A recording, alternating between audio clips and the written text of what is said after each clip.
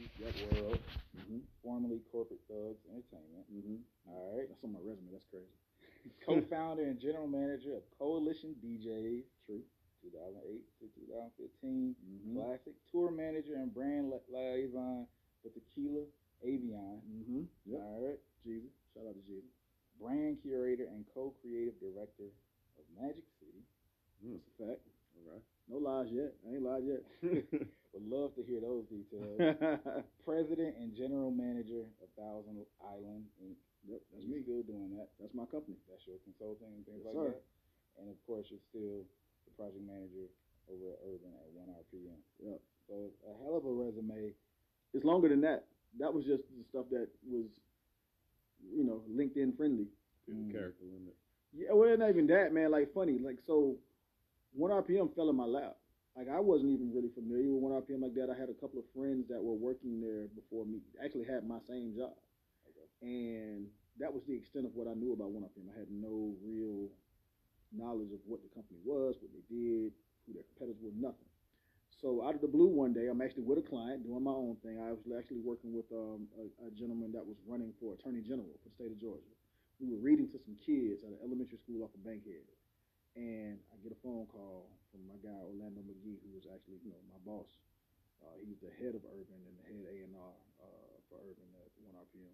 He reached out to me. He's like, hey, man, you want a job? And I was like, not really.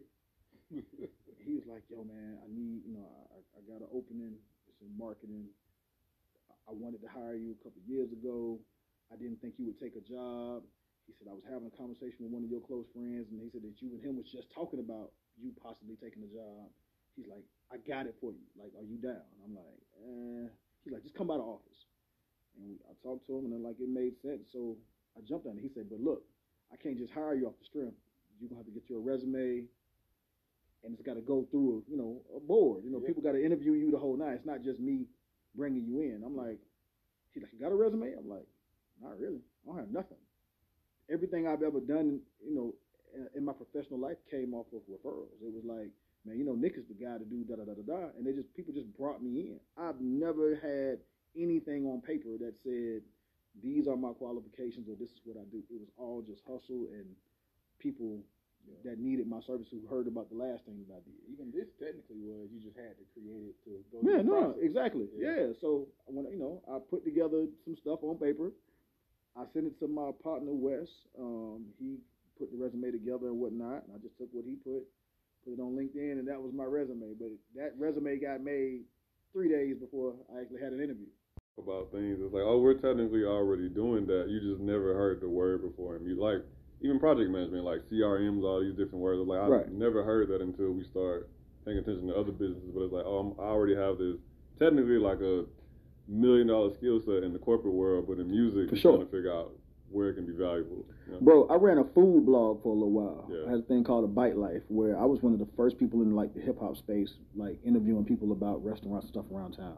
I got interviews on YouTube with Travis Porter, 2 Chainz, you know what I'm saying? Jeez, I got all these people that rocked with me, that went out to restaurants to eat with me, and we talked about food, and that's it. That's dope. You can still see it. You can still see this on YouTube.